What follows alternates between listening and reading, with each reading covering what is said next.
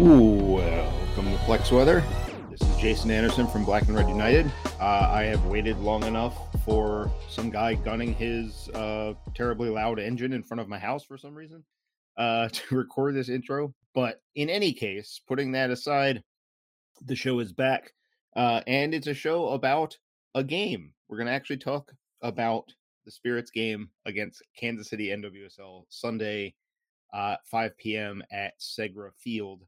I'm glad to be saying that. I am also cautious in saying that because I believe at this point for the last game, we got this close before the game was called off. No signs of that this time. We've had the pregame press conference with Chris Ward. So the kind of stuff, the hallmarks of there being a game have happened in a timely fashion, unlike heading into that OL Reign game. I will bring on my guest, Cindy Lara from the Blue Testament and the Teal podcast. She covers Kansas City.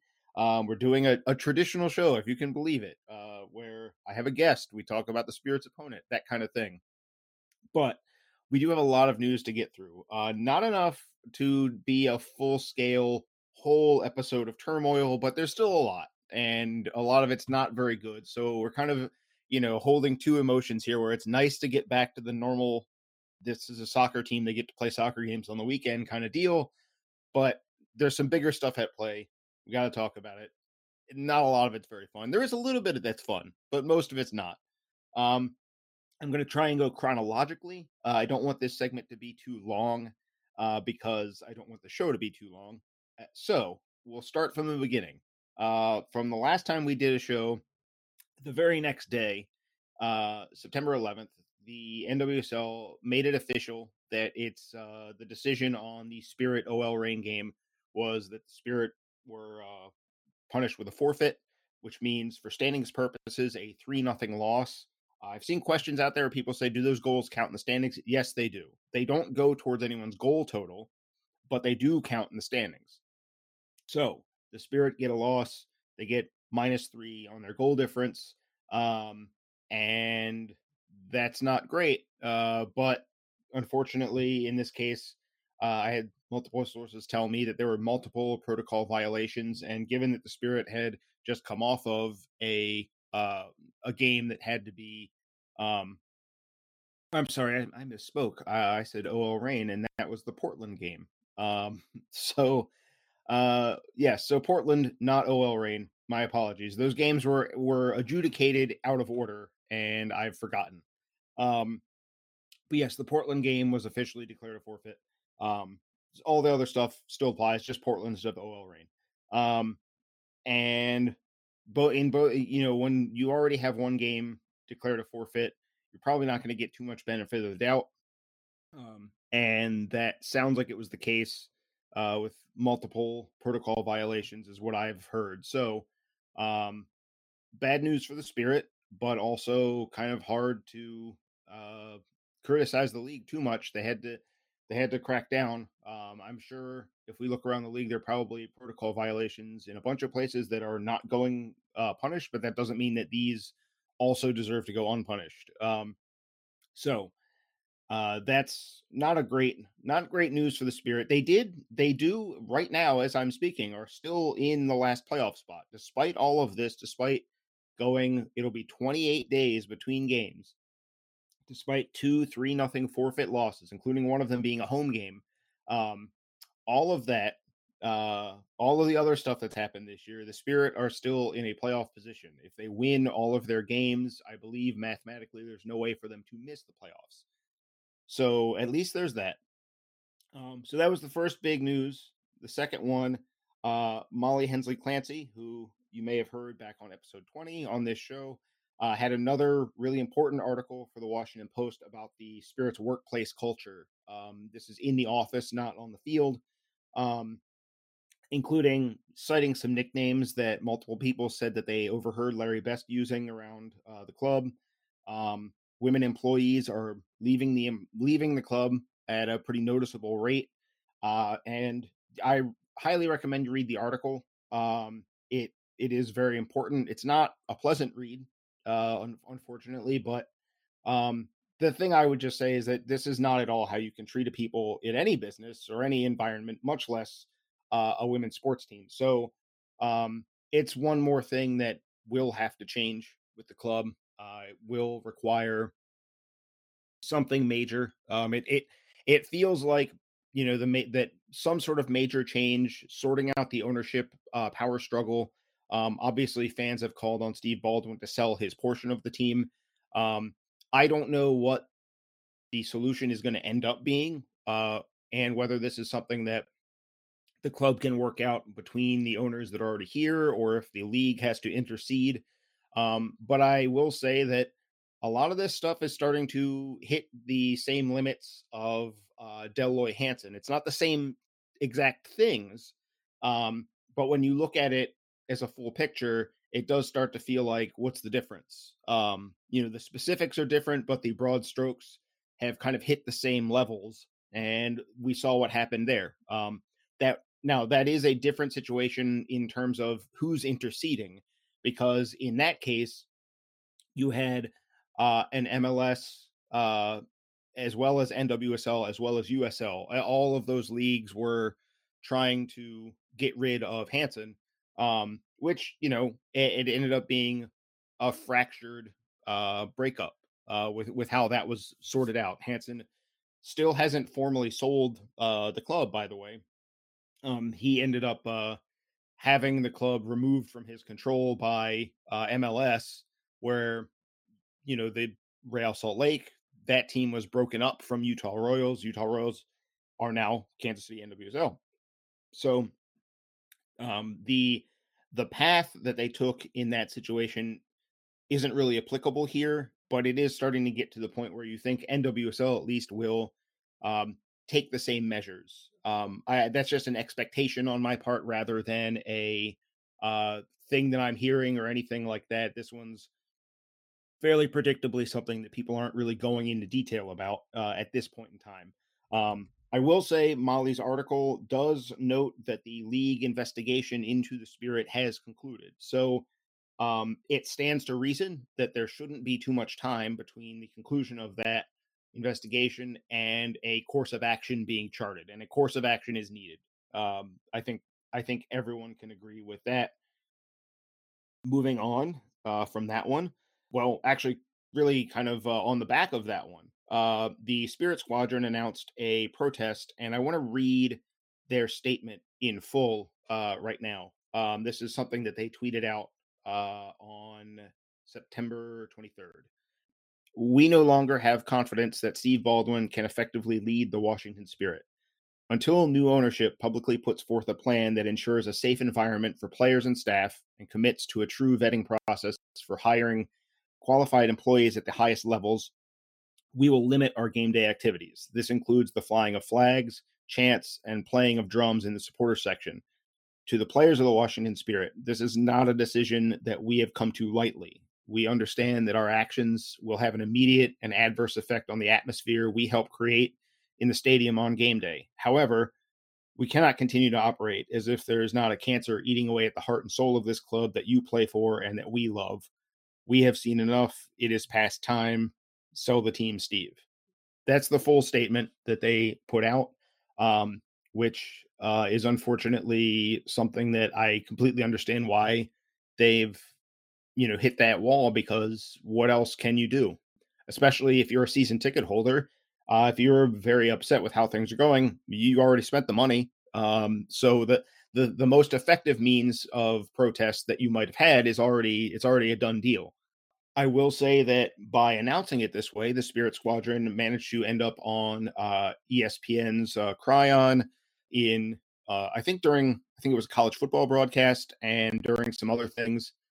I think that one of these things was during something that I was watching, the WNBA playoffs, but because I apparently get super tunnel vision at all times, I completely missed it. So I didn't see it. I want to shout out Douglas Reyes Cerrone for doing the screen cap, because if he hadn't, I never would have known this happened, even though it happened on a screen I was looking at. So that's not great for me in terms of my cognitive ability, but it is important news that something like this broke through. I don't think there have been too many instances where ESPN has deemed an NWSL news item worth covering, period, of any kind, which is very frustrating. But in this case, at least, it's very good news. It's very important news that this is getting that level of attention. When an NWSL item breaks through at that level and starts to become something that ESPN is like, well, okay, we'll discuss this. That means you're getting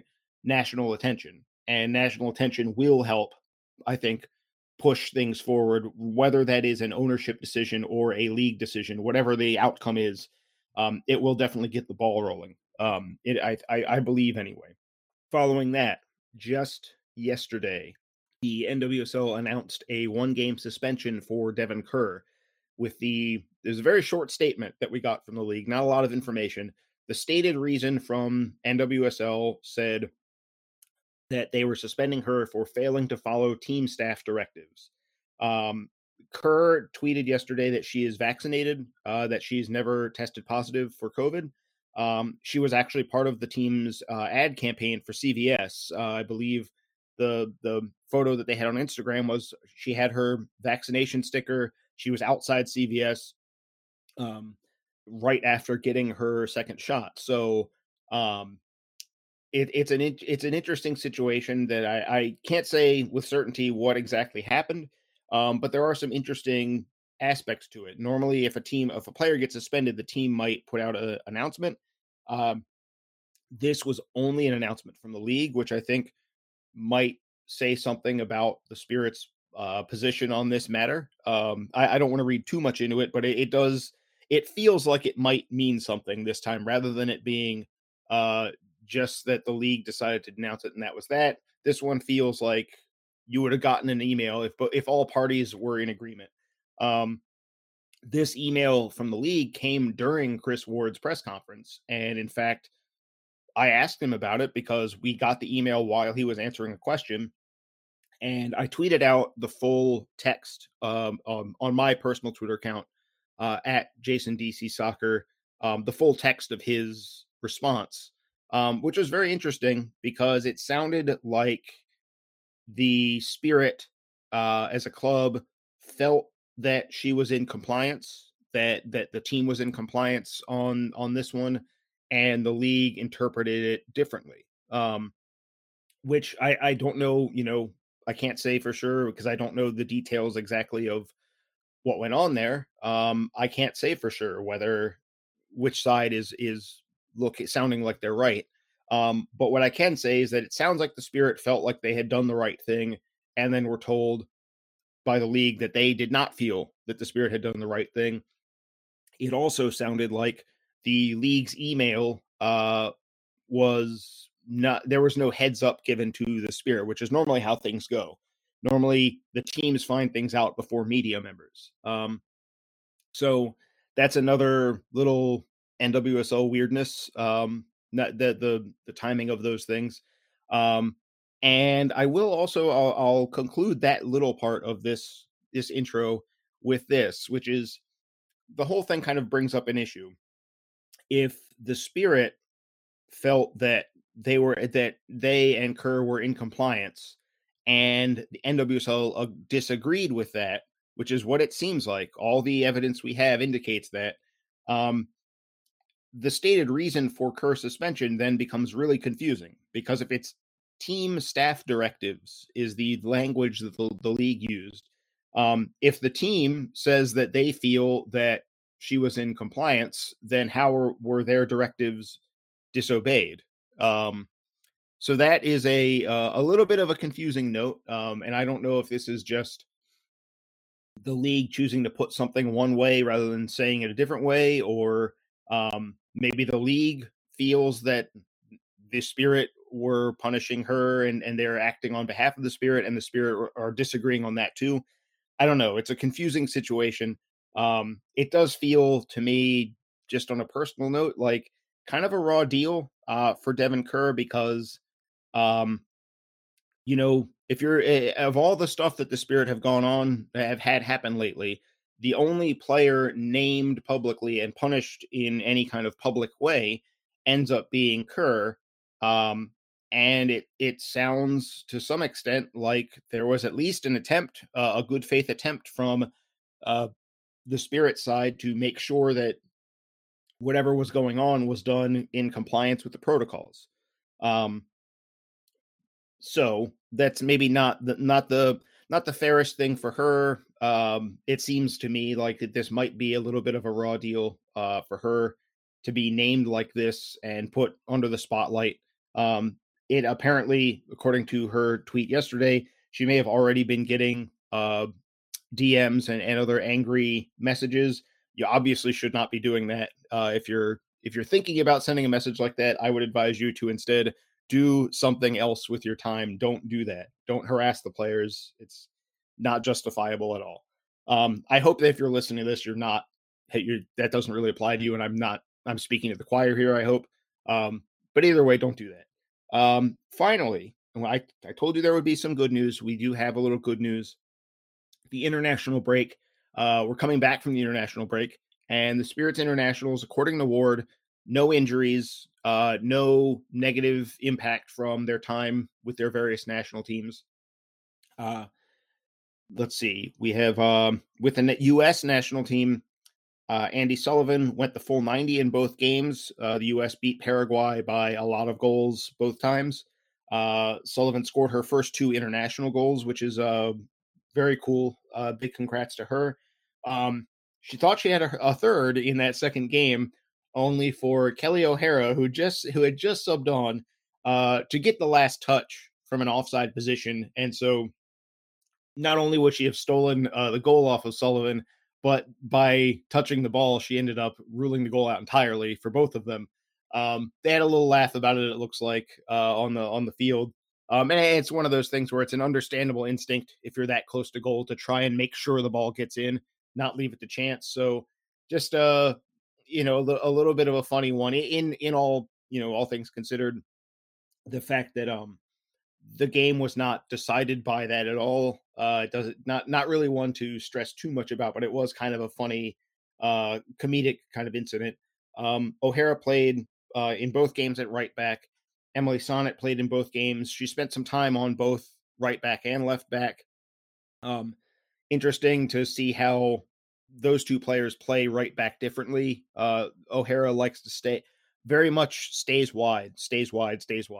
Sonnet likes to come inside. And I think sometimes the U.S. could use that come inside aspect a little bit, that little variance from the right, which I think O'Hara could do. I think this is she's following the tactical instructions kind of deal that are out there. But I think I would like to see the U.S. maybe offer her the chance to come inside some of the time, more than we've seen from her when playing with the national team. I'd also like the Spirit to bring that in to a certain extent, but you do need time and match practice and all that. And that's been a thing for the Spirit. Not a lot of match practice lately with 28 days between games.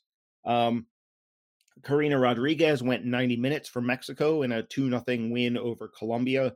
I didn't see this game. The lineup I saw online listed her as playing center back, which would track with where she's playing. So that's a good sign for her that she's building more of a regular role with Mexico, not just getting called in, but getting the reward of a start and getting full games in. Very important for her, given that she hasn't played a lot with the Spirit even before this long break. So probably a very important 90 minutes for her altogether. The last international that got called in, Julia Rotter, she was with Sweden for both of their World Cup qualifying games. They beat Slovakia 1-0 away, and then Georgia 4-0 at home.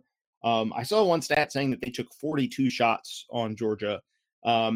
Rotter didn't play in either game, but Sweden is well on their way in their World Cup qualifying group.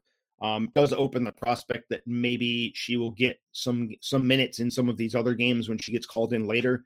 I believe next month there is another international window, so she'll get another shot with World Cup qualifying there to get some minutes in these games. And on that note, we got through it all the news that happened in the last 2 weeks. We're finally through it. I am going to roll at long last, after so many months. We're going to have a traditional second segment, Cindy Lara is going to help me talk about Kansas City and preview Sunday's game. I promise, unless something happens right now as I'm finishing this segment, we're going to get a normal preview segment. And joining me for the first time is Cindy Lara, who writes for the Blue Testament and just started a podcast called The Teal about Kansas City NWSL. Cindy, thank you for coming on Plex Weather. Hey, thanks for having me. I wanted to start with the big Kansas City news, which isn't really going to impact the game this weekend, which I'm so happy to be doing a preview segment talking about the Spirit playing another soccer team and not the many other things that we've had to talk about on this podcast lately. It's nice to have a break from that, to some extent anyway. The bad news is still coming, but the big news in Kansas City is that after playing this year at it's Legends Ballpark, right? I'm getting the name right. Legends Field. Legends Field. After playing there this season, Kansas City NWSL will be playing at Children's Mercy Park, the home of Sporting Kansas City. They'll be playing what sounds like all of their home matches there next season. How big of a deal is this for the Kansas City organization? Yeah, it's big. It's something that I think any fan in Kansas City wanted to see. I mean, any fan probably in the NWSL wants to see is them playing at a soccer-specific stadium. And so it's exciting just because I'm not entirely – there's just been a lot of talk, and I think even us from, like, you know, NWSL media perspective, we're like, why are they playing at Legends Field when there's Children's Mercy Park, like, right down the street? Mm-hmm. And it really is such a bizarre just feeling, just driving to the stadium, and you drive right past Children's Mercy Park. It's not being used when Kansas City is playing. So it's a big deal. I think it does allow for more, well, first of all, more fans to come to the games, but also to really take the team seriously as like, okay, this is the city's NWSL team. They're playing in the same pitch as Sporting Kansas City, who happen to sell out their games basically every time. And so it's needed, it's welcomed, and I think everyone's ready for that for 2022 to actually be at a soccer stadium and not a baseball pitch. Yeah, I feel like that's for the best for everyone. I'm sure, when fans watch their team come to Kansas City, that I know pretty much every week there's a complaint about the baseball field. And I understand why for a visiting team it's a complaint, but Kansas City's had to play, they're going to end up playing 12 games on that baseball field rather than one or two. And so that it has an impact. It's not ideal, which kind of takes us into another not ideal playing surface, at least this weekend. Kansas City is coming to town to play the Spirit out at Segra Field. I was just quite literally just on the press conference call with Chris Ward, who noted that this surface is unlike any he's ever experienced. He's been coaching for a long time, and he said, there's no turf that he's ever had a team playing on or that he's coached on or played on that reacts quite like Segra. So I guess we're in for another weird one. It's never not weird in this league, I feel like. But no matter what team I'm talking to, there's always what's weird about your team, and it's always something. Unfortunately, the Spirit maybe have too many weird things going on this season at once. But with Kansas City coming in, it's been a while since these teams have faced each other. They played back at the end of June, so we're talking almost exactly 3 full months now that I'm looking at the dates. I know record-wise, people might say, okay, Kansas City is struggling. You see the standings, you see where they are. But it's been so long. What's the big picture view with Kansas City at the moment? What have maybe Spirit fans who haven't seen Kansas City since that game, what might be something that they don't know about Kansas City right now? Yeah, different team from that June game. Obviously, I think the big acquisitions for Kansas City since then were Adriana Franch and then Kristen Hamilton and Haley Mays, and that really has added a lot more depth and strength to the team, and it has allowed Hugh Williams to even just experiment on the field, which he's been tinkering the entire season just because there's been so many players.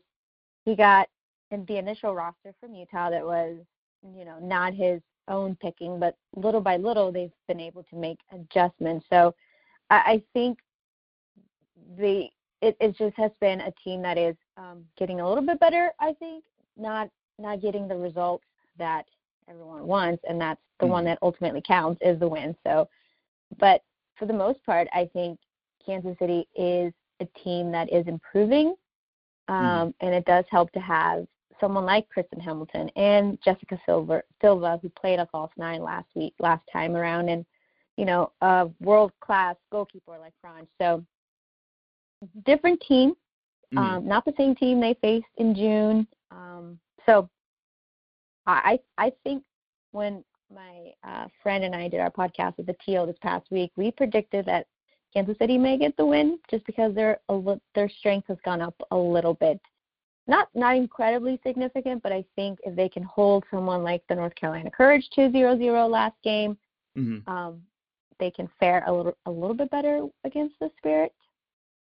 Yeah, I mean, I look at the results lately, and there are some big losses for Kansas City, but they've beat OL Reign. Like you said, they're coming off of this scoreless draw with North Carolina, in which, normally we hear scoreless draw with North Carolina, we imagine, the Courage take 600 shots on goal, and this was actually kind of the other way around, where Kansas City actually had more of the shooting opportunities than the Courage, which is an interesting thing to see. You don't see that very often in the league. They've also got a win over Louisville about a month ago. So as much as it sounds, when you look at the record, you look at the standings, you say, okay, they don't have very many points. They are, like you said, rounding into being a better team. And it's also, from my impression, at least, it seems like earlier in the season, it's not like Kansas City got destroyed in a bunch of games. It was more like they would lose a close one. The Spirits game, for example, if people remember that one, Kansas City led that game for most of the way, and the Spirit had to make a very late, pretty dramatic comeback to get that win. So there is a mentality thing there where Kansas City seems to be in most of their games. How are they handling that sort of, there's like a special frustration there when you're a team that is, generally speaking, very close every single week, but very often you don't quite get that payoff or get even a draw. You get that 1-0 loss where you say, oh, if only that one bounce had gone our way, it might have been different. Yeah, and I think that's the topic every week is they're fully aware of what they need to work on. There's that realization that, hey, we're not there yet, and it has been not results wise, it has not been the season that we wanted, but they're targeting those specific weaknesses. And for example, like when they played North Carolina and they lost 4-0, you saw that, the stats were favoring Kansas City significantly, but North Carolina was really good on their attack, even though they had that, I think they had maybe like 9 shots and then 7 were actually on target, and then out of 4. So my stats could be off there, but they recognize their weaknesses and do try to work on them for the next game. But it's also just difficult with this team because the roster just keeps changing every week. With, we had the Olympic break, we had international breaks, but yeah, so they're working on things, and yeah, that's especially being a team that gets, fairly suddenly relocated to a different market. And, this is a team that, as you mentioned, the trade with Hamilton and Mace, that was a trade where they were playing the Courage. And so those players ended up playing maybe one training session before they ended up being in their first game playing against their old club, to cite yet another extremely weird NWSL thing to happen. But about those players, you mentioned Eddie Franch and Hamilton and Mace. I'm curious, obviously those are top players. They're all very good. How has that impacted the group, not just in terms of just getting high-end players onto your team, which is always a thing you want to do, but bringing in players from Portland and from North Carolina? Those are players that are used to winning every week. Has that been a factor for Kansas City? Has that helped maybe change the group mentality? Yeah, I think so. These players come from very highly successful clubs, and so, coming to Kansas City where they're still trying to figure things out, what's going on, who are we, what's our identity, we're working hard, we're not getting the results we want. I think that was like huge positives for Kansas City, and that was actually when Kansas City was initially making trades. In my mind, I'm thinking, okay, these are good players, but where is that player that's going to elevate this team or help this team grow and improve? And I think it's been good with these two teams, and even just Hailie Mace, who she's not the player that we would see in, for example, like a Lynn Williams or Megan Klingenberg, but she's still a very good young soccer player and has plenty of years left to develop and continue. So it has been just good to get those players that are pretty well known in the league and can contribute, and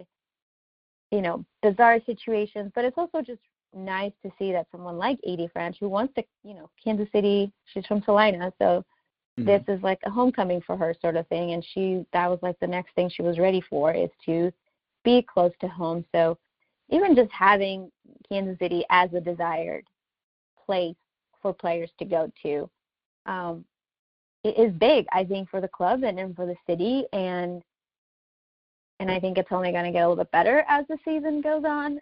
As the years go on. So I think the hope is that Kansas City becomes a team that players want to come to play for, and not, I just have to go play there,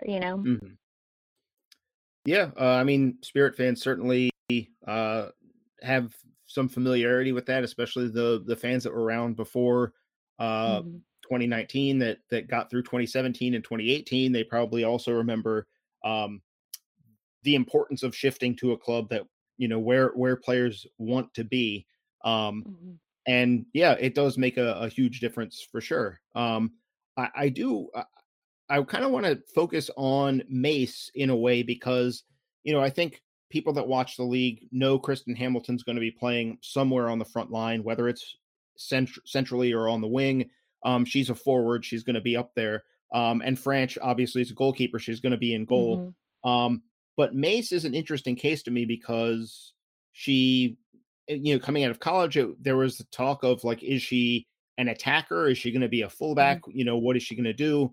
At North Carolina, they wanted to play her as an attacking midfielder, it seemed like most of the time.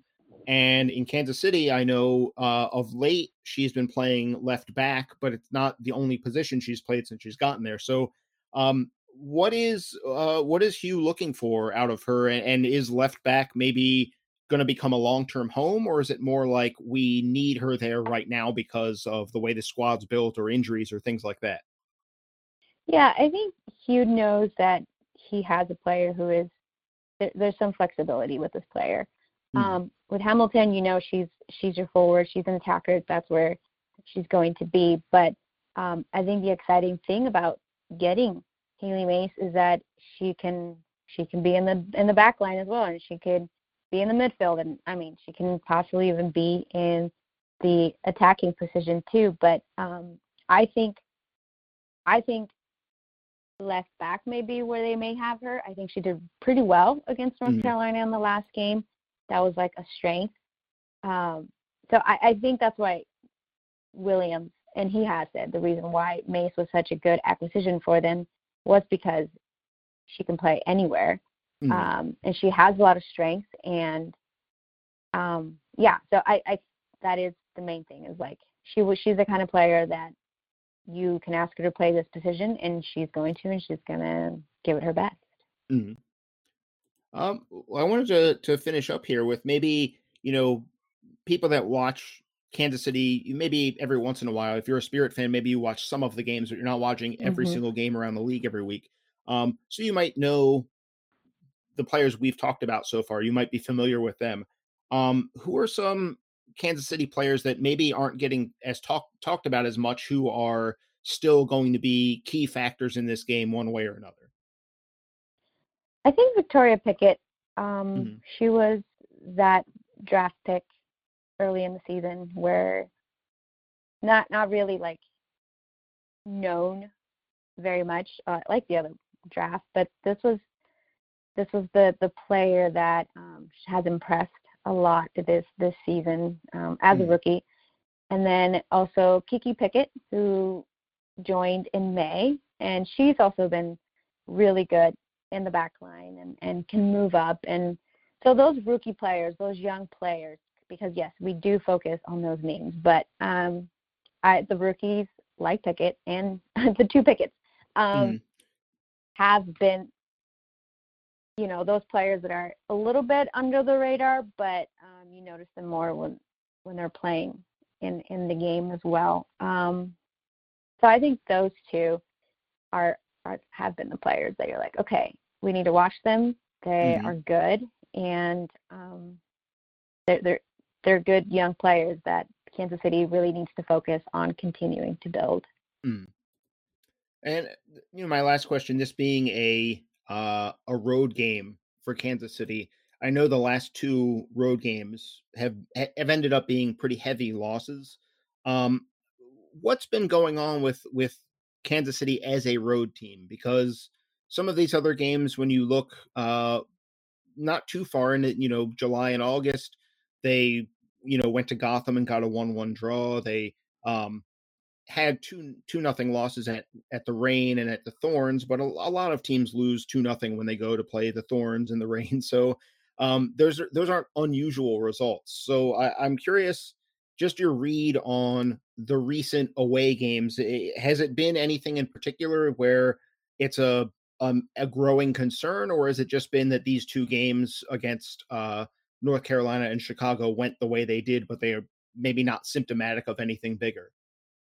Yeah, I mean, I hope not. I think I don't know. I can't quite pinpoint it, but you're right. Like the past two games have been, you know, pretty pretty bad. You have Mm, a 3-0 loss in Chicago, and then a 4-0 loss in North Carolina. So I maybe just the road is tough right now for them. I think Legends Field is obviously where they train, where they know, like, I don't know if maybe perhaps it's the changing in the field, but I know that they know how to play really well at Legends Field because it's their home field, and it's not regular size. I think it may be a little bit smaller than a regular field. mhm, Um, so I can't quite pinpoint it, but and I hope that it's not something that continues, but definitely the road games, they struggle a lot. Um, could just be maybe just the whole aspect of traveling. I mean, I honestly don't know. That mhm, is a good question. Um, but that would be my guess, is that they know how to play at Legends Field. They play well at the Legends Field. But then maybe when they go to these different stadiums, it's like, okay, the tactics have to change. Our mentality changes. Even just the way I mean, I guess I've never played on a baseball field. Have you played on a baseball field for soccer? yeah, I'm old enough where the soccer fields that they would stick us on were all kinds of different places, but Mm, um, yeah, I feel like the it's got to be the size of the field more than mhm. anything else that really Mhm. can be a bit a bit of a change just because, you're used to playing a certain way and you're used to a certain amount of space to do things. And if you go to, if you're on the small field, especially to come to Mm-hmm. a bigger field, this was something that one of our, not that this is really applicable to the pros, but when our city rival in high school, one of the teams we played every year twice, they played on a football field that was like 50 by 100. It was absolutely tiny. And it was bizarre that it was even allowed because it was so small. And our Mm-hmm. field was, our coach wanted our field to be as big as the county would allow us to have it. And so the two games Mm-hmm. would be extraordinarily different because one was like an indoor soccer game played 11 on 11, and the other one was played on this absolutely gigantic playing surface with so much space for everything. So I imagine it's got to be jarring still, though I'm sure that every single player from Kansas City is probably far better at making that adjustment than I ever was. Mm-hmm. Yeah, I wonder for them. Segra's I think a little narrower than Audi Field, but not small by any stretch. So maybe it'll play out that way. Maybe the turf. I feel like the turf is really the weirder thing for both teams, though. Mm-hmm. But in any case, I think that is that kind of covers all the ground I wanted to cover. Cindy, I wanted to give you a chance to let people know where they can find your work. Yeah, that's at the Blue Testament. It is actually thebluetestament.com, and that covers Kansas City sports. And then the Teal, which is the podcast, and that on Spotify, and then all other awesome podcast providers. I just use Spotify because that's usually my go-to. But yeah. And that's the show. Thanks to Cindy again for her time, for her expertise on Kansas City. Hopefully, should be a good game. It should be nice to just have a game for all of us. That if you cover the team, if you follow the team, just seeing the Spirit take the field will be a relief on some level. But yes, very good to chat with Cindy, and you should definitely seek out her podcast, The Teal. I should say it's not just her podcast, but she is one of the people on the podcast. I will link to that in the show notes, as well as reading her coverage at the Blue Testament, which is very much like Black and Red United, but a Kansas City version instead of a DC version. So yes, read her work, listen to her podcast, and I think that's it. I think that's all I have to say. I appreciate everyone listening. I'm gonna do the show wrap up now. You've probably heard this one before. You can find the show at its website, plexweather.pinecast.co, or on Twitter. The account is at plexweather, all one word. Both of those places, the website and the Twitter account, there is a link to a tip jar if you want to financially support the podcast. That would be very cool and good. I would deeply appreciate that. On the website, it's down at the bottom. The website or on the Plexweather Twitter account, it's in the bio. It's easier to find there. But if you're looking in the website, it's at the bottom.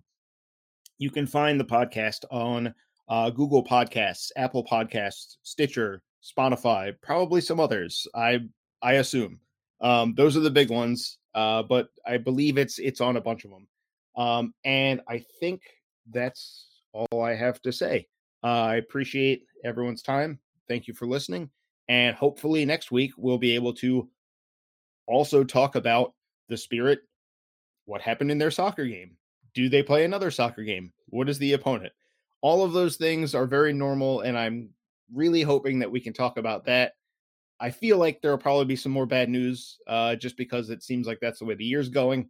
But we'll cover whatever it is. If it's more bad news, then we'll have to do another bad news show. If not, we'll be talking about people kicking a soccer ball around, and that would be nice. In any case, I think that's all I have to say. Thank you for listening.